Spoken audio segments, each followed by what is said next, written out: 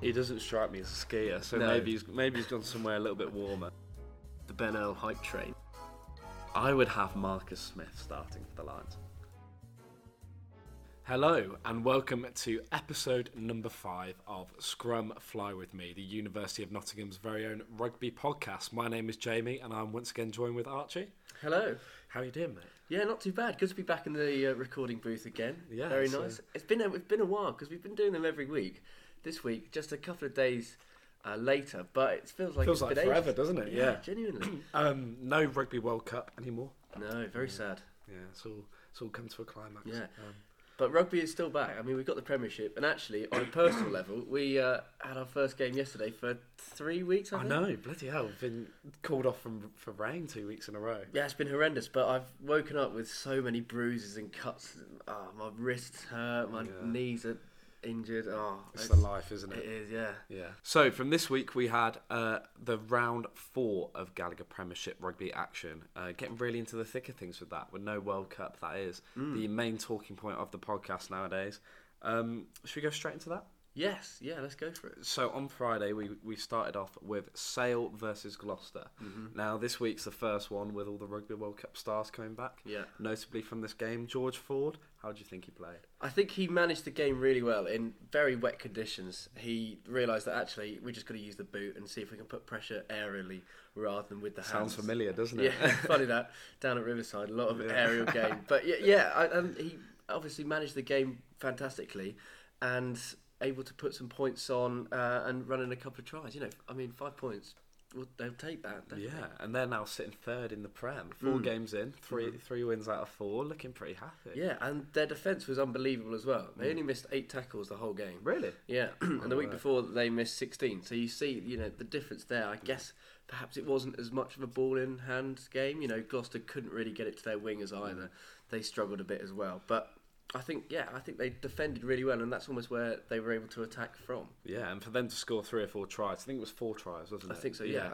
I think that comes down to having 2 playmakers in Ford and Rob De Priere as well, pushing him back out to 13. Definitely. He's such a threat from there. Even when he's been playing at 10, it's so nice to see Sale have 2 playmakers now. And I thought Gus Waugh, again, had another good game. We mentioned him 2 weeks ago, I think. Yeah, he's one of on the fringes of the England squad if we didn't have so many scrum halves. 100%. And him linking up with Ford again, obviously Ford coming back this week, it was a fantastic partnership. They knew where each other were perfectly, and Ford was able to call it. And I think Waugh did a really good job of controlling the breakdown and getting the forwards where he needed them to be. He's got some luscious blonde locks, similar to yours, doesn't it? Him and Faf not looking too dissimilar. No, so we started quite a good game Friday night. Sale beating Gloucester. We'll quickly touch on Gloucester. They're sitting pretty low in the Prem now. Obviously had a good start. Zach Mercer, we thought he'd be the man of the season when they beat Gloucester by a point in that opening game. Yeah. But the Harlequins, sorry. But no, unfortunately they just can't seem to get the ball rolling, can they? No, I think they didn't look great creatively in attack. They didn't look like they were going to put any points on Sale in great numbers. So I think that's kind of let them down a bit. And yeah, Mercer just looked pretty redundant on Friday night. He couldn't get the ball, he couldn't make any yards where he has the weeks before. He's got the ball, and every time he's got over the gain line. This week he just did it once or twice, if that. It didn't look like he was able to get any front foot ball. As I mentioned, that game against Harlequins when they won by 1 point to start the season, him and Lewis Ludlow were so fantastic over the ball. Just securing everything. So it was a quick ball for the 9 and 10, but we just can't really see that from Gloucester at the moment. But I think travelling to Sale is a difficult one because they're really good at the moment. Obviously last year, getting into the playoffs, and then this year, they started really well. They've got their internationals coming back, so I think travelling up to there is a difficult game. Obviously in the wet, it's not ideal. So I think for Gloucester, it's almost just let's forget about that and move on to next week, because you always build from a loss. I think more than a win sometimes. Absolutely. Well, talking about a team who cannot buy a win at the moment, we move on to Quins Falcons. Now, Harlequins beaten Newcastle Falcons 40-12. Newcastle, the only team yet to win this season. What do you think about them? I don't really know where to start. Really, they don't look like they've got anything going for them in great quantities of attack or defence. Really, it's a shame, really, because they have such X factor players. I mean, Mateo Carreras and Adam Radwan out wide is just an electric duo. And they just can't seem to get the ball to them. Well, Carreras, I saw a stat that he beat the most number of defenders this week, and yet they still got absolutely smashed. Yeah. So it's difficult for them to actually piece anything together, and I think Quinn's just outplayed them. Quinn's defence were really good. Absolutely. And then attacking wise, speaks for itself, doesn't it? Exactly. And even with Marcus Smith not starting, you've got Jared Evans knocking on the door now. Exactly. And he was able just to feed the hands and play a game that suited Quinn's really, really well. That's 2 games in a row where he's really shone, and it's a shame because ultimately Smith's going to come back and take the starting 10 spot. But it's so nice to see. When we don't have these international X-Factor players playing in the Prem, there's players coming through and finding their feet. And Jared Evans is a great example of that. But did you see Tyrone Green's try? I did. That was unbelievable. Well, I mean, Lewis Lyon had scored one, 15 minutes before, which was equally as good. Yeah, and then Green goes and does that. Yeah, I just thought Harlequins were... We're going to talk about other teams that obviously... I think Saracens scored 40 points or near it, thereabouts. But I think Quins were the best side this weekend. Just from their offload game. Watching it was so exciting to watch. All the players knew how to offload and knew where the runners were going to be, and the lines that some of them took was brilliant. And you see Dombrandt's try, it was pass off 9, then offload. Dombrand goes through, and he scored. And it's so good. The little pops in between and people running through just a tiny gap, and yet they get through. It was so exciting to watch. It's like the quick ball of lockdown Quins, isn't it? Where they just tore people apart, tore defences apart with just that quick ball. But it's so good to see Smith back in that team. Obviously, Danny Kerr back in this week as well. That Harlequins team is looking really good. Yeah, obviously sitting second in the Prem. So when they get front foot ball, no team's going to be able to stop them. I don't think. I think Newcastle obviously aren't the greatest outfit in the league, and Harlequins, they didn't give them a sniff for 60 minutes because they just had front foot ball the whole first half and then half of the second half. Newcastle. From there, you're never going to get back, really. I mean, they scored a couple of late-minute tries, but other than that, there wasn't much going for them. And it's a shame for Newcastle because, as we said, they've got such good players, and to be in this position, the same as the last few years, where they're just at the bottom and able to buy a win. It's like, where do you go from here? And it is a shame because the quality that they have is...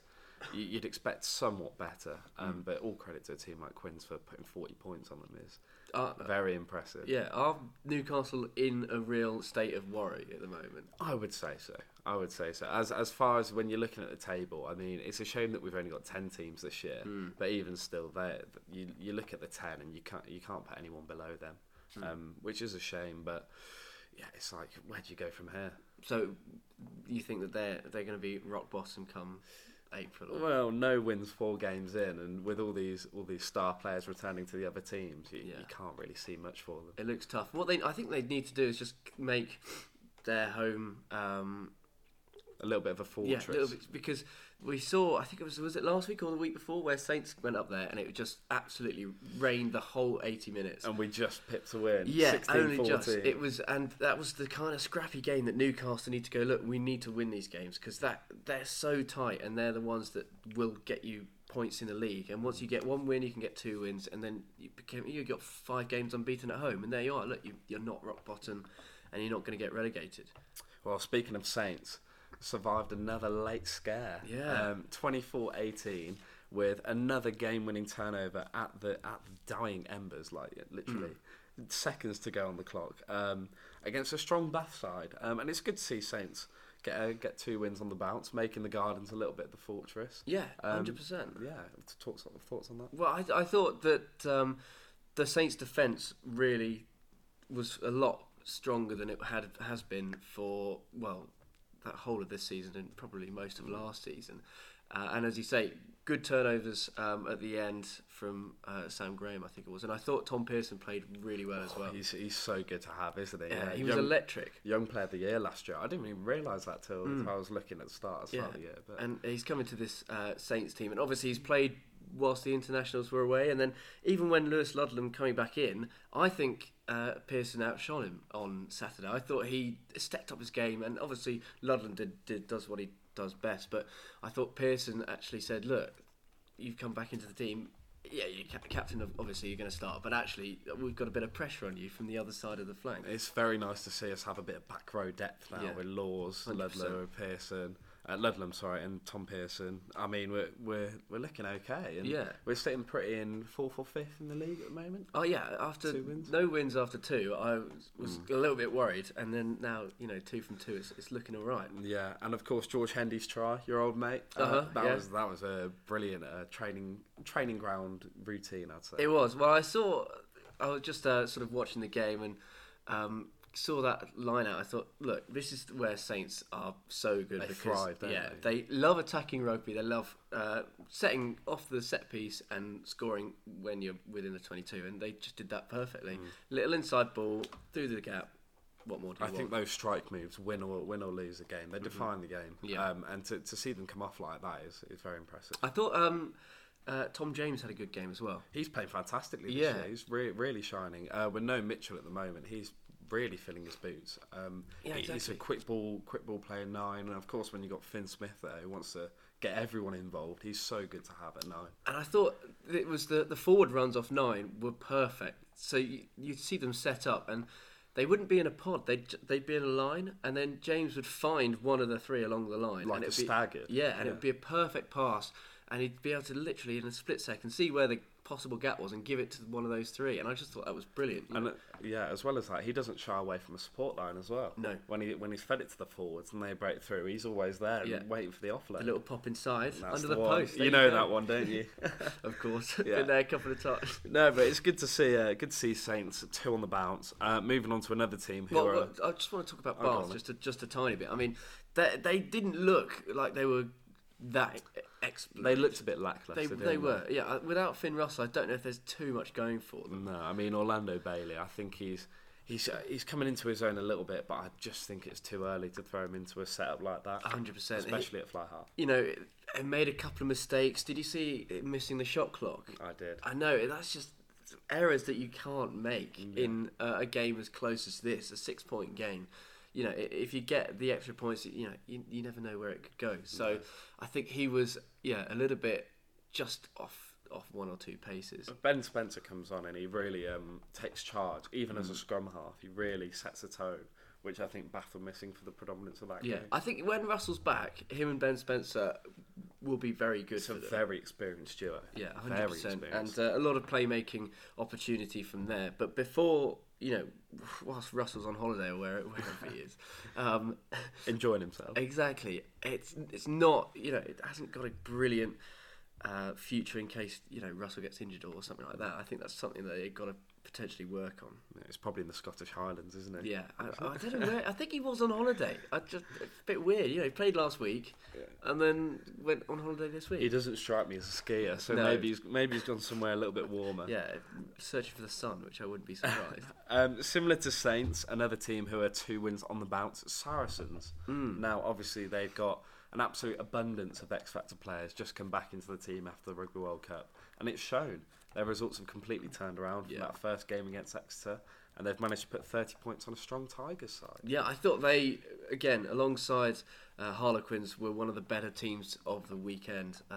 They just looked, all the international players coming in looked like they knew what they were doing straight away. And sometimes it takes a couple of weeks for them to get back into the groove and find the mould of the Saracens team. But half of them play together anyway. Exactly. In the England team. It's about 6 or 7 of them who've come straight from that England starting 15. Itoje and Ben Earl in the loose in the forwards was just unbelievable. I thought Itoje in particular had a phenomenal game. Obviously got his try, and the leadership at the breakdown in Mauls as well. He's such a threat. Which is annoying because I haven't seen that for England for a long time. I think he's reaching a second peak because against Argentina and against South Africa, I think he was really coming into his own. Yeah, that's a good point. Obviously, alongside George Martin, who had an absolute breakout game, he kind of had to live up to that. as the experienced second row and one of our most experienced forwards. But I really think he's reaching a second peak now. Over the last few games, he's just been amazing.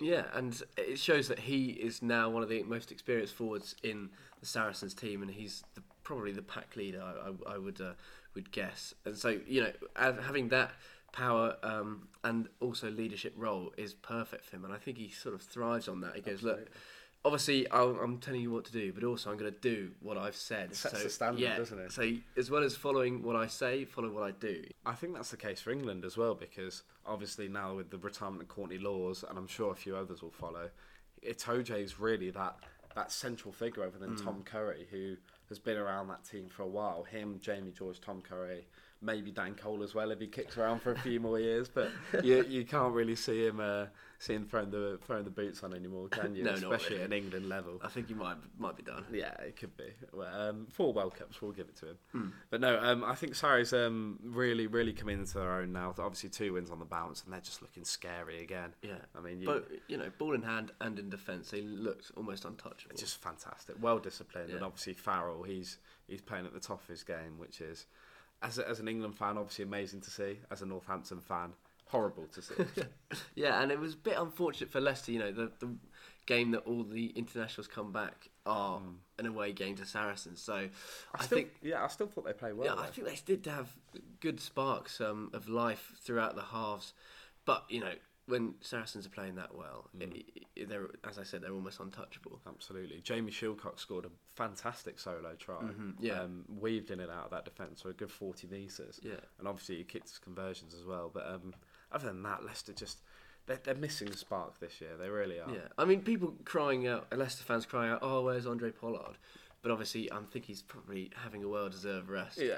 After a handful of World Cup blame games. him, can you? Yeah. But I think Shilcock did fine. I think he managed the game relatively well, and as you say, had a couple of bright sparks in it, which does show a decent amount for the future. Yeah, absolutely. And going into our final game of the Gallagher Premiership this weekend, an absolute thriller on Sunday, which saw Chiefs just about beat Bristol 29-20. Yeah, that was a really exciting one, wasn't it? It was almost just try against try against try, Back and both forth. ways. There was 6 tries in the first 45 minutes. It was unbelievable, ridiculous. But neither team looked like they were going to get away. Both teams were stay quite level to each other. The defence was matching the attack most of the time, and we've seen in that first game, Exeter, where they scored 60 points on Saracens, it was all through the backs. It was Henry Slade and Josh Hodge, yeah.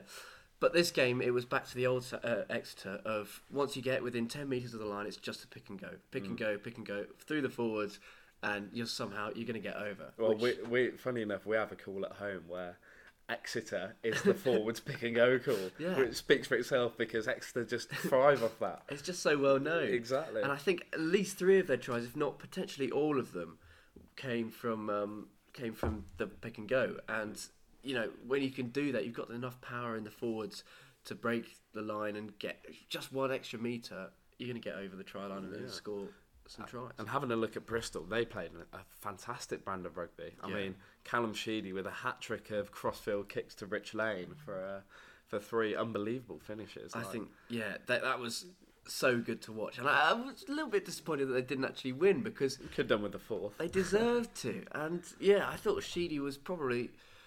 there was a lot of decent fly halves in the week, but he almost shone above the rest as one of the standout fly halves. Even though they didn't win. Yeah, even though they didn't win, because both in attack and defence, he was fantastic with the boot and then with ball in hand as well. He just knew when to do various decisions. I've always liked the combination of Sheedy and Harry Randall. I think they complement each other really well because Randall's always trying to play quick ball, and then Sheedy's obviously trying to pick out his wingers and get it wide as quickly as possible. It reminds me of a Danny Kerr and Marcus Smith kind of duo. Yeah, it does. Like an exciting brand of rugby, yeah. Rather than like a Farrell and Van Zale or a Farrell and Davis, where they're trying to really pick out the forwards and run through the middle. Yeah, well, that's the thing with Sheedy. It's such quick decision making, but at the same time, it looks like he's got so much time on the ball because at least 2 of those kicks, I think it came to him behind, and the defence was only He creates a lot of away. space for himself in such tight scenarios. Only a metre away, but still, he popped. One was a grubber, and then one was over the top.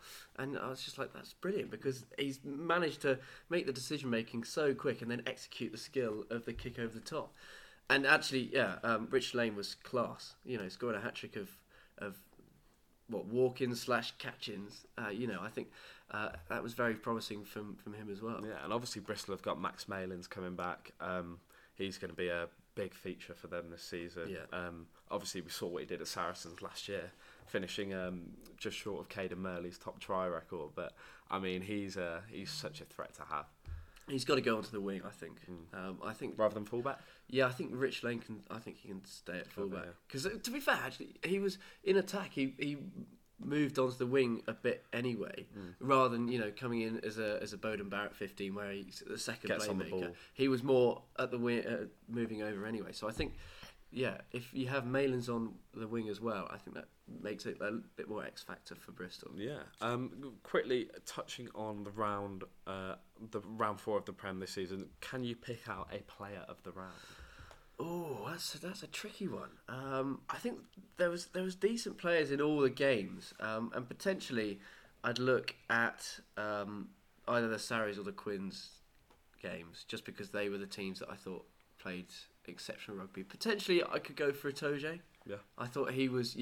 We just waxed lyrical about him, but he was could do it all day. He was immense, just unbelievable relentlessness. In the mauls, in the rucks, you got a charge down. He almost did everything that a second row / almost a flanker that he plays in open play needed to do, and he executed them really well. He got a try as well. Almost signals it out. Have you got anyone else that could potentially be? The one that springs to mind is Jared Evans for Quins. I mean, for them to score 40 points and him being the focal point of the attack, even before Smith came on with 20 to go, he was just fantastic. And it's really good to see that they've really established Jared Evans as a great backup for Smith now. Because as we know, Smith's just going to come in and take the 10 role. But I thought he's really coming into his own over the last few games, and he's a very good weapon to have, even if he's just off the bench. Yeah, definitely. So we'll see how that leaves the table. As you say, Harlequins and Exeter and Sale all on 3 wins out of 4, which is decent, and they definitely deserved it, and various bonus points flying around as well. Exeter 3 from 3 wins, which is really impressive. But then Newcastle down at the bottom with no points, and then Leicester just above. I'm very surprised Leicester are down there. Oh, I can see it though, because they're just missing some of their stars. I mean, as soon as Pollard comes back, I'm sure that ship's going to be turned around. Yeah. But even still, they're missing both their scrum halves in Van Portfleet to injury, and Ben Youngs was just coming off his 4th World Cup, which will just limit their structure so much, having their 2 first choice scrum halves missing. As well in the forwards, Jasper Visa, obviously he's not there. Montoya, is he back now? I think he might have been. Might be. Because the Argentines were back in the other teams. But even still, you look through that team, they've got George Martin, Ollie Chesham still to come, and it's like they've got so many fantastic players who just haven't featured yet this year. Yeah, that's a good point. I think that they've got a decent chance in the second half of the season, but there's only 18 games this year. They've already played 4, so 14 games to go. It's crazy, isn't it? It's not a long season, so to turn a ship around, you really need to get on it ASAP, I think. And of course, coming into February and March, there'll be Six Nations as well, so the squads will be depleted once again. I mean, there'll be a bit of Premiership Cup, but the Prem games they do play, they'll still be without internationals. So I don't know, does this table sort of resemble potentially what it might be at the end of the season? I feel like Saracens probably you need to throw them in as the anomaly at the top. But, down at 7th, they don't deserve at the moment to be there. But you look at that top 3, Exeter, Harlequins and Sale, and you can't really look past them. They've all played fantastically. They have an exciting brand of rugby. They have a devout leader, all 3. Obviously, you've got Henry Slade, who's playing fantastic for Exeter at the moment, really showing why he should have been picked in that England squad. Obviously, you've got George Ford knocking on the door for Sale now, and then when Smith's back, he'll be leading that Harlequins team. Yeah. But other than Sarries, you look at that top 3 and you can't really argue with it. Well, I'm very surprised that Exeter are there. Top of the table, most points, and also a points difference of 99. Obviously, a lot of that coming from the 60 points they put on Saracens in the first week. But they didn't look that sharp last season, coming mid-table and sort of equaling out their wins and losses. I'm actually surprised that they've come out of the blocks this quickly and got 3 from 4. I think the fixtures have definitely been favourable to them. They've got that tough Sarries fixture out of the way already.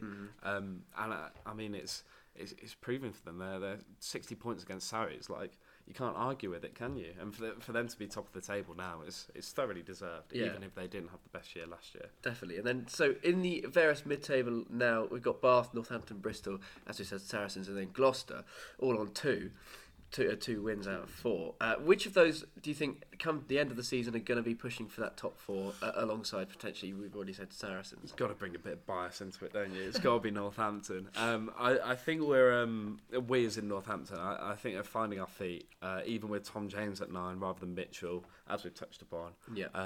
And our squad depth this year, I think it's fantastic. We've got players like George Hendy coming right through the ranks, taking over from people like James Ram, who are always getting little knocks here and there. But fragile. I think we're in good stead. I think our depth is there, and I think another top 4 push could be on the cards. Yeah, it would be good actually, because Northampton are always there and thereabout, aren't they? 4th or 5th, and either they just miss out or then they go to the just in and then get bullied by Sarries. That's the old classic. If it's the defence, if they work on the defence throughout the year and then get top 4, I think there's certainly a chance, because you can't go into a playoff semi-final with a lacklustre defence. You're just going to get ruined. Well, Saints are going to score tries. Yeah, I mean, that's the thing. The top try scorer in the league last year, and probably for the last few years. But it's a case of defence, as you're saying. Obviously, defence wins matches, and if we can build on that, which we are looking like we are, obviously against Bath, the game-winning turnover on our own 5-metre line, so we're getting there, but we shall see. Exactly. It'll be very exciting to see how the table sort of moves, because as the internationals come in and out, it almost anyone can beat anyone. It's a great league to watch, and we'll be each week keeping you updated on the various games. But now we're going to go into a quiz before we get to the final part of the show, and this week it's going to be on the Premiership, this is the league we're focusing on this week, and we're going to do it on the Premiership finals. So there's been 22 of them, I think. 21, yeah. So all those games that have been a battle for whoever wins the Premiership. 5 questions each. Do you want to say them first, and then I can go? Go on then. You can answer first. Okey-doke. So here we go. We'll start off with a very Owen Farrell related question. Ooh. How many Gallagher Prem finals has Owen Farrell played in? Ooh, that's a very good question. Yeah, you've got to do some maths here. So last season, not the season before that, or the season before that, because I think they were relegated, those two, or at least they didn't play. And then one at the year before, potentially 2 more before that. I'm gonna say 3 or 4. I'm gonna say 4. It's actually 8. It's actually 8. Yeah, you look at the longevity of his career. His first one was in 2011. All for Saracens. All for Saracens. They've been in 8 finals in the last 14 years. Can you believe it? That is unbelievable. Yeah, it's crazy. Owen Farrell 8 finals. That is very impressive. Very impressive. Question number 2. As we have mentioned, there have been 21 specific finals. How many winners have there been? Like, how many seasons, effectively, have there been of the Gallagher Premiership? So in 2002, 2003, it changed to finals. But before that, and in total, how many different seasons have there been of the top flight of England? Oh, okay, and I'll give you it to the nearest 5. So 21 plus from 2002. How far has it gone back? Probably to maybe the mid 80s when they started doing the Rugby World Cup, something like that. So I'm going to say 37, 38. I'm going to give it you 36. 36? Yeah, oh. I said you'd be in the nearest 5. You're in the nearest 1 or 2 there. Yeah. So when did it start? 87. 87. Yeah. The first. That was the World first Cup. season. Yeah. Okay. That was a bit of a long-winded question, but I'm glad you got there. 1 from 2. So question number 3. We've just talked about them for quite a while. What year did Exeter last win the Gallagher Prem? Oh, now I know it's in the last 5 years, I'm pretty sure. But, when is it? I think it might have been, was it? I think it was COVID year. So was it, or 1920 or 2020? I'm going to go for 1920. You are correct. Yeah. Can you remember who they beat? Was it? This isn't a question, by the way. Was it Leicester? It was Wasps. Yeah. Probably the last time they've been the start in of there. their downfall, yeah, probably. I think so. Because they used to have such a good team there, like Marlon Yard back in the day and all the boys. Jimmy Gofforth pulling the strings, I remember. Absolutely, yeah. Well, God, what's he doing now? He's retired, surely. I think he played last season for Leicester. He did. He played for Leicester, didn't he? He played one game. He was playing fly off. The other game, he was playing on the wing. I'm pretty sure he's retired because he's about 42 now. Yeah, he's getting on a bit, he must have hung up those boots. Yeah. Speaking of Leicester legends, Freddie Burns is infamous for his game-winning drop goal in the 2021-22 final. What team does he now play for? Oh. And I'll give you a clue. Is it? They play in Super Rugby. They're playing Super Rugby. And this is question number 4. I remember this as quite a shock because everyone went, Freddie Burns, why has he gone there? Because he left mid-season, didn't he? Yeah. I have a feeling it could be... Is it the Crusaders? It's the Highlanders. It's the Highlanders. Yeah.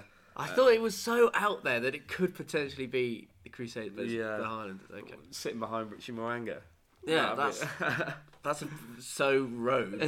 Freddie Burns somehow is, playing with him, second fiddle. Well, 2 from 4, and now our final question. Obviously, Archie and I are both Northampton Saints fans. Mm-hmm. They won it in 2013-2014 season, but the year before we got to the final. Can you remember who beat us? Oh no, I was having a look at this earlier for my questions, and I saw that we got to it twice. Who was it? For some reason, I've got 3 teams in my head, and it's probably neither of them. Rattle them off. I'm either thinking Leicester, Exeter, or Wasps. One of those 3 teams is the correct Is it? answer. Oh, I'm not going to tell you which one. I have a feeling, although they were they even that good? I think I'm just going to go with Exeter. Just off. Leicester. No, it was Leicester. It was Leicester, yeah. I think that was their 10th Prem title. The one before their 11th one, which was when Freddie Burns got the kit. Yeah. But yeah, that was their glory days back then. They were winning them every other season. I think they got... Did they do 9 in a row of the finals? Even something more than that? Something crazy like that. But I know they've won 11 titles in total. Yeah. But yeah, they just pipped us to it.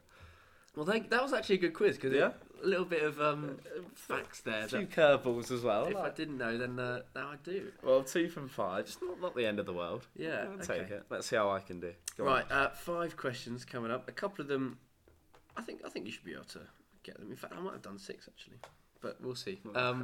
Bonus question. Yeah. So number 1, what is the highest points difference in a Premiership final?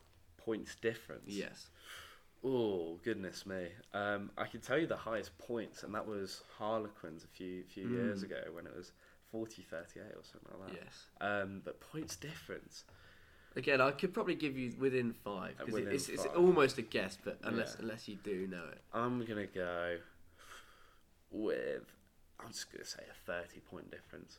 So it's 36. Oh, just off. Which was in the first season in 2002, 2003. Who were the players? So Wasps and Gloucester. Right. Wasps won 39-3. Oh my goodness.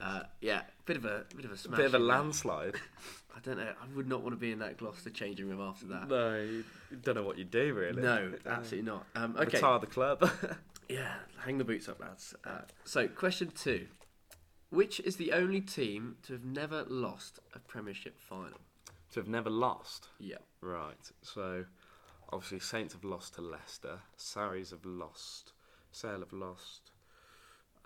Wasps have lost. Exeter have lost. Quins maybe. Don't think London Irish have won. Think Newcastle might have won once. For me, it's between Newcastle and Quins. I'm going to say Newcastle. So it is Harlequins. Oh, They've got there twice and won twice. wow! I should have backed it. Newcastle have never got to the final. Have they not? No. Oh, I thought they had back in the day. Yeah, so did I. You know, Johnny pulling the strings. I know. But yeah, so Quins in 2011-12, and then again in 2021. Wow. Yeah, it seemed too obvious. Like, Well, it was Sale until they lost this year. Yeah. Okay. Number 3. What's the highest number of tries ever in a Premiership final? Oh, goodness me. Testing me on my numbers here. I'm going to say, let's do some thinking here. How many tries would Harlequins have scored if they've got 40 points? Smith's going to have converted a few. I'm going to guess 7. It is 11. It is that 11? game. It is the 40 points to 38. Oh, did you mean both teams? Yeah, both teams. Oh, I was thinking on one team. Oh, no. So, yeah. I get you. 11 in total. I don't know if it was sort of 6-5 or... It was close. It was 40-38, the final score. Yeah, there was so many points and just went back and forth all the time. Okay, number 4. Not doing too well here. Well, you got 3 chances here. Right. This one. Only 3 players have scored in a Premiership final for multiple teams.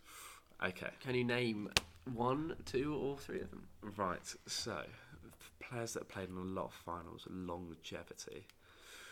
I'm thinking someone like Mike Brown. He springs to mind as a longevity kind of player. It's not Mike Brown. Do I get 2 more guesses? Yes, yeah. 2 more guesses. Let's have a think. Wigglesworth? No, not Wigglesworth. Richard Wigglesworth. Oh goodness, I could be in trouble here. I'm thinking about longevity English players, and they were the 2 bankers, but They are all English. all English. Okay, let's have a proper think about this. So, try scorers. So it's probably going to be wingers. Any point scorers. Any point scorers. Oh, I'm gonna guess. God, I can't think of anyone. Well, let me give you a clue. These on. are all players who would take penalties or conversions. Oh right, okay. So for that At a reason, push. One of them is at a push. At a push. Okay, I'm gonna go with. I don't know. I can't think of many fly halves who play for 2 teams. Go on, we'll just go for the one I've got in mind. George Ford. It is indeed George Ford, one of them. Fantastic. For Sale and for Leicester. The other 2 are Elliot Daly. Right. For Wasps and Makes for sense. Saracens. Sarries, yeah. And then Charlie Hodgson. Okay. Back in the day for Saracens and Sale Sharks. No, I'm glad I got the Ford one. I was Yeah. stipulating because obviously he scored points for Sale in this Prem final, but whether he did it for Leicester all those years ago, I just couldn't work out if he did. Or Bath, but obviously Bath didn't. Yeah, Bath didn't make it. Bath didn't make it. But yeah, no, George Ford, Daly, and Hodgson. We'll take the 1 point. There we go. There's 1 point. Who has played? I have actually done 6, so this is the penultimate question. Okay. Who's played the most minutes in Prem finals? Most minutes in Prem finals. Okay. It's got to be a Sarries player, surely. It is indeed a Saracens player. Saracens player. Now, if I'm thinking about longevity, I could say Richard Wigglesworth again. And I'm going to do it. Is it Richard Wigglesworth? It's not Richard Oh, Wigglesworth. goodness me. And it's not Owen Farrell either. Because when you said that question, Yeah. I think this player has also had the same number of appearances as Farrell. Is it Daly? No, because he wasn't at Saracens. Oh, of course, back at the start. It's Alex Good.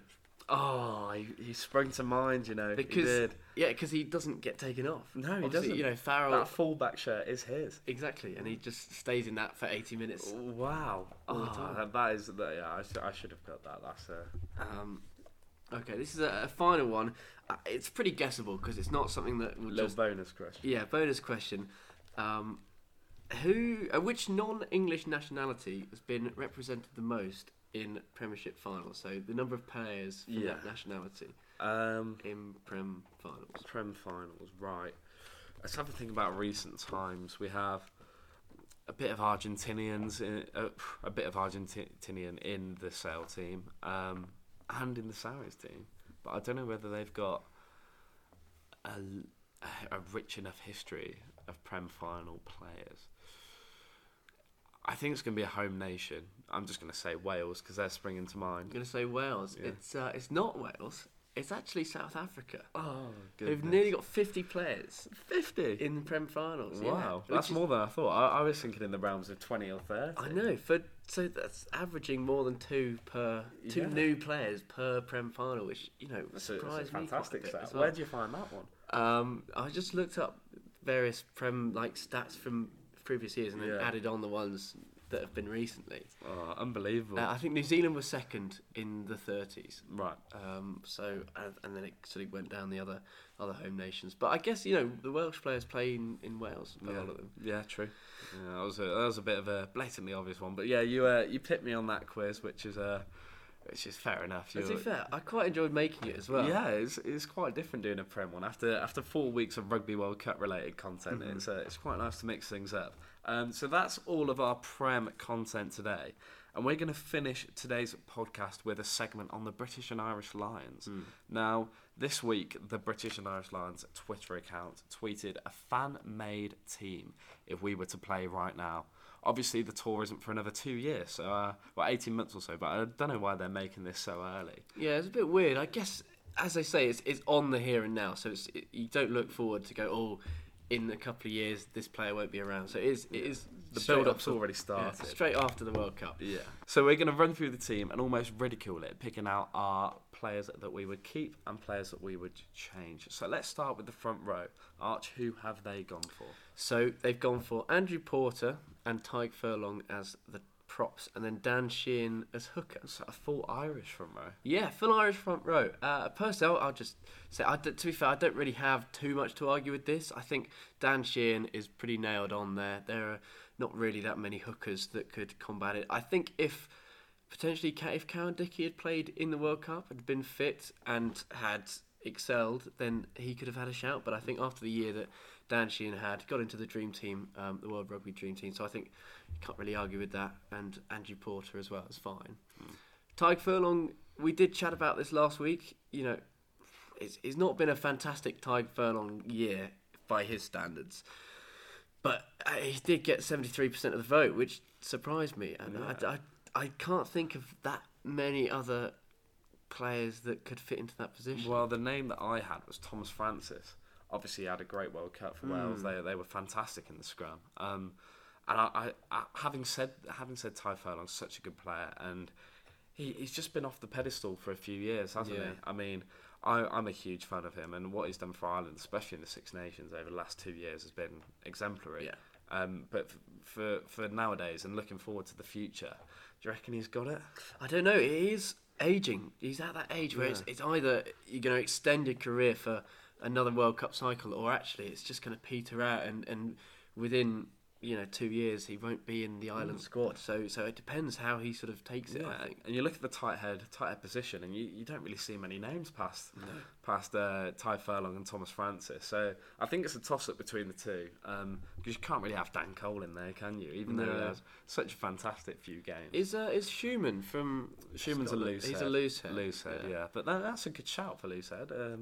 But I think he had a really good World Cup in a Scotland team that didn't excel that well. He was one of their gems amongst the rough, if you will. But no, I think you can't really look past that Irish front row.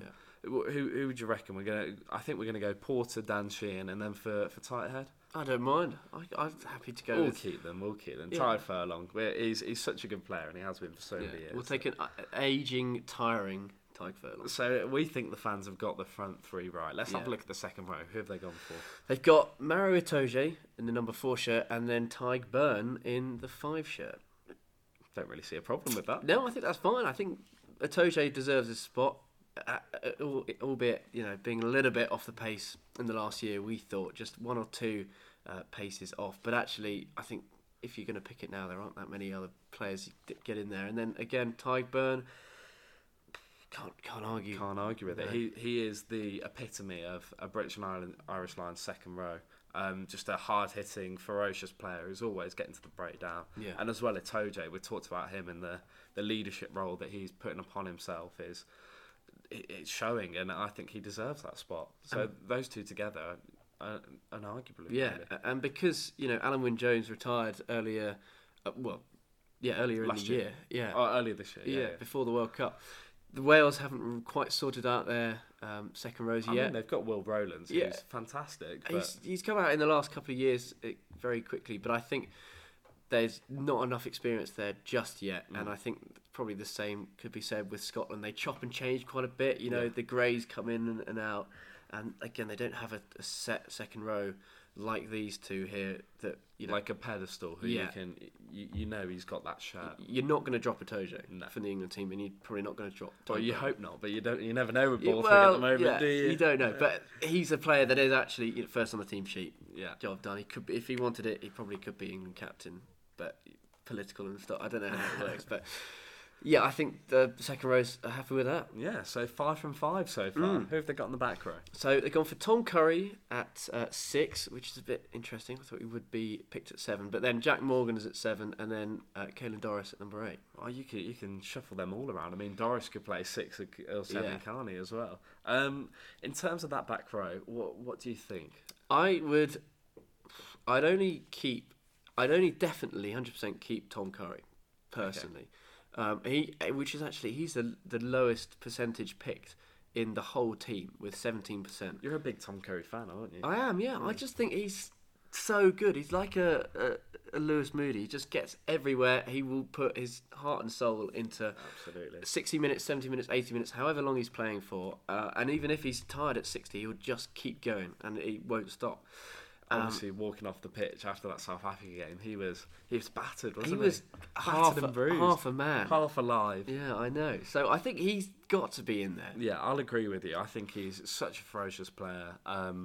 He's just everywhere. He's always breakdown. He's always been a threat on and off the ball. Even playing for Sale, the Curry brothers always getting on the ball together. Little tip-offs to each other. It's fantastic to see. It's like when they must have been kids in the back garden just passing it around to each other.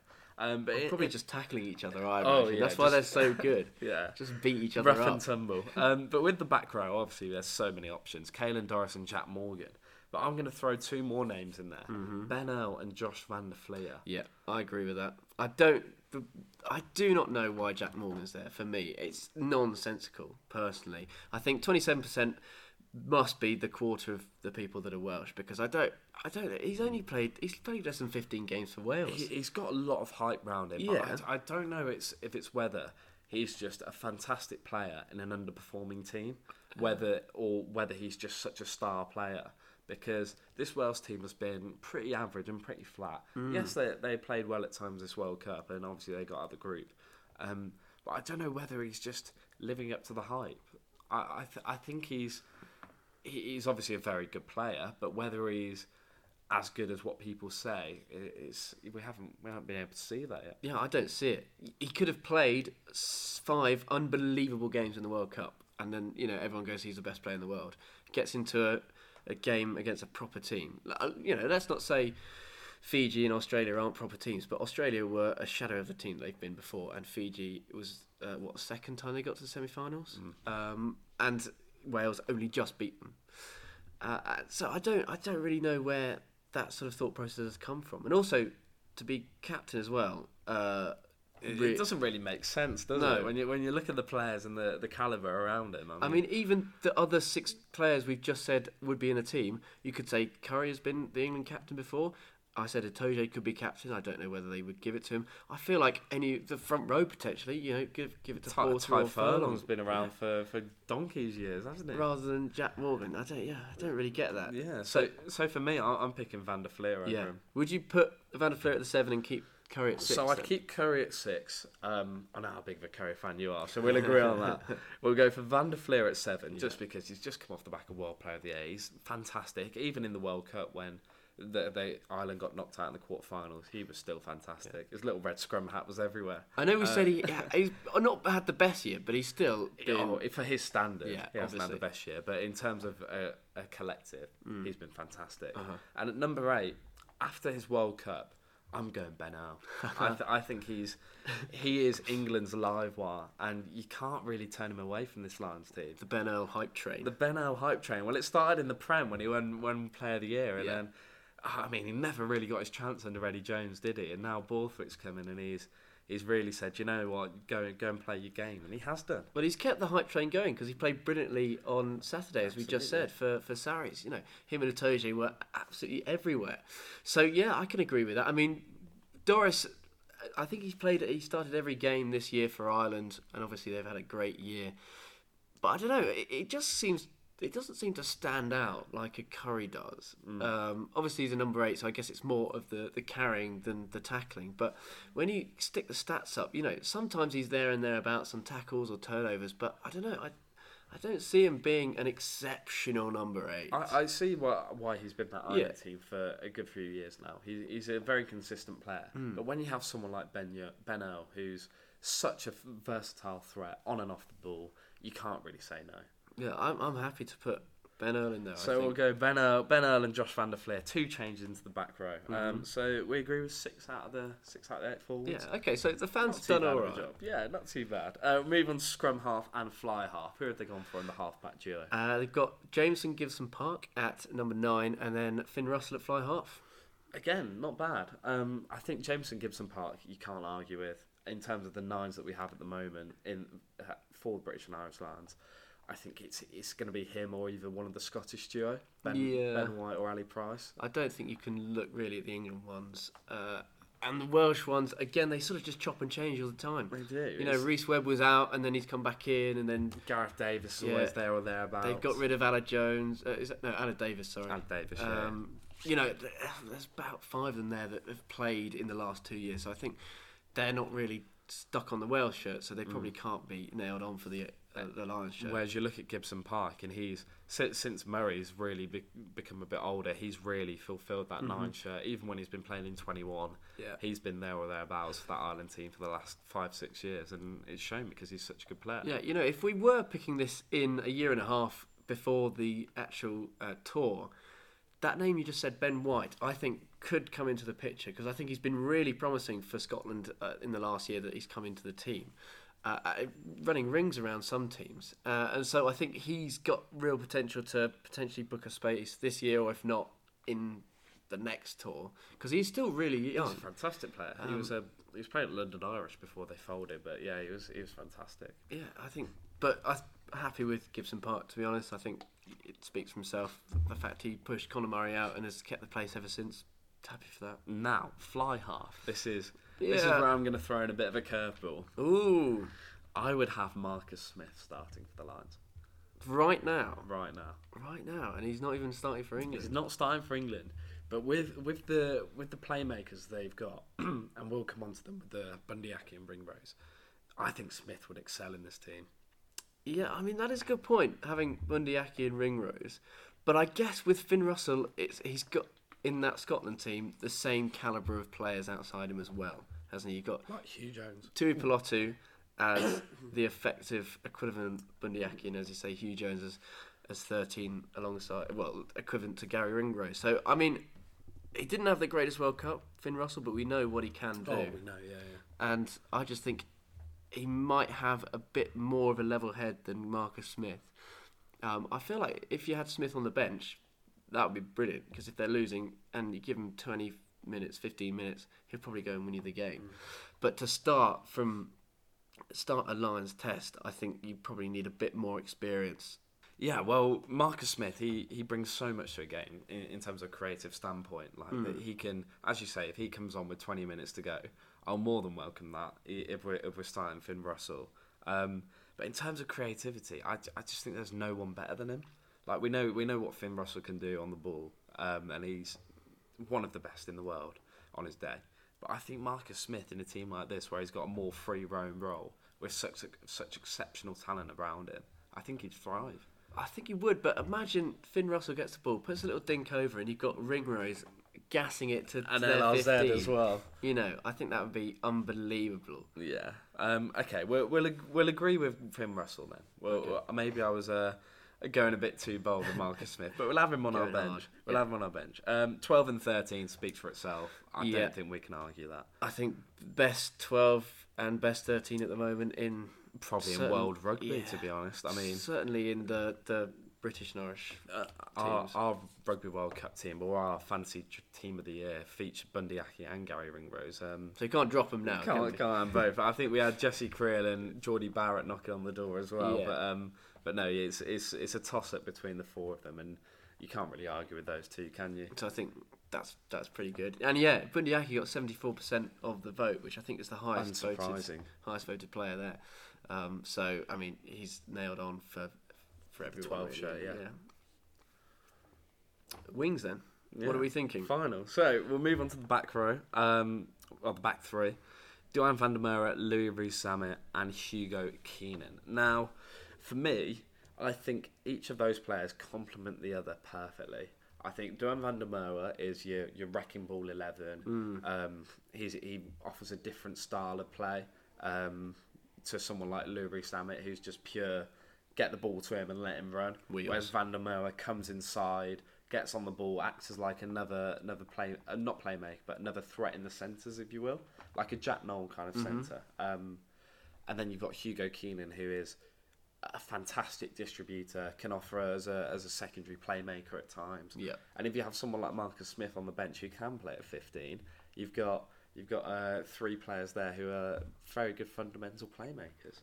I think the 15 shirt is pretty nailed on for Keenan. There's not many other players across the other three nations that hop in there. It's so surprising because Freddie Stewart's been there or thereabouts in the team of the year for the last few years now. Yeah, I guess in the World Cup he did get, he got drops completely from the 23 because he wasn't quite what England were looking for in various games. So I think Hugo Keenan coming in relatively, he's only been there for a small while. But he's earned his stripes, I exactly. think. Yeah. He's come straight in and made a huge impact, and that's why the Ireland defence looks so strong, because whenever the opposition puts any kicks up, you've got him at the back. He's there. And he can offer himself in attack as well. It's not just under the high ball in defence. I mean, he's fantastic. He's so fast as well. And he's got a pretty reliable boot. Yeah. I've seen him hit a few 50-22s in the Six Nations. Yeah. And obviously with James Lowe outside of him, those two are fantastic together. And then Matt Canton on the other wing as well. That back three for Ireland, you could include them all. Well, I was going to say potentially including one of those two, Lowe or Hansen, for van der Merwe or Rees-Zammit, but I don't really know which one to drop. I think if any. I think with Rees-Zammit, he's so fast. Yes, he's a one-dimensional player, and not everyone likes him.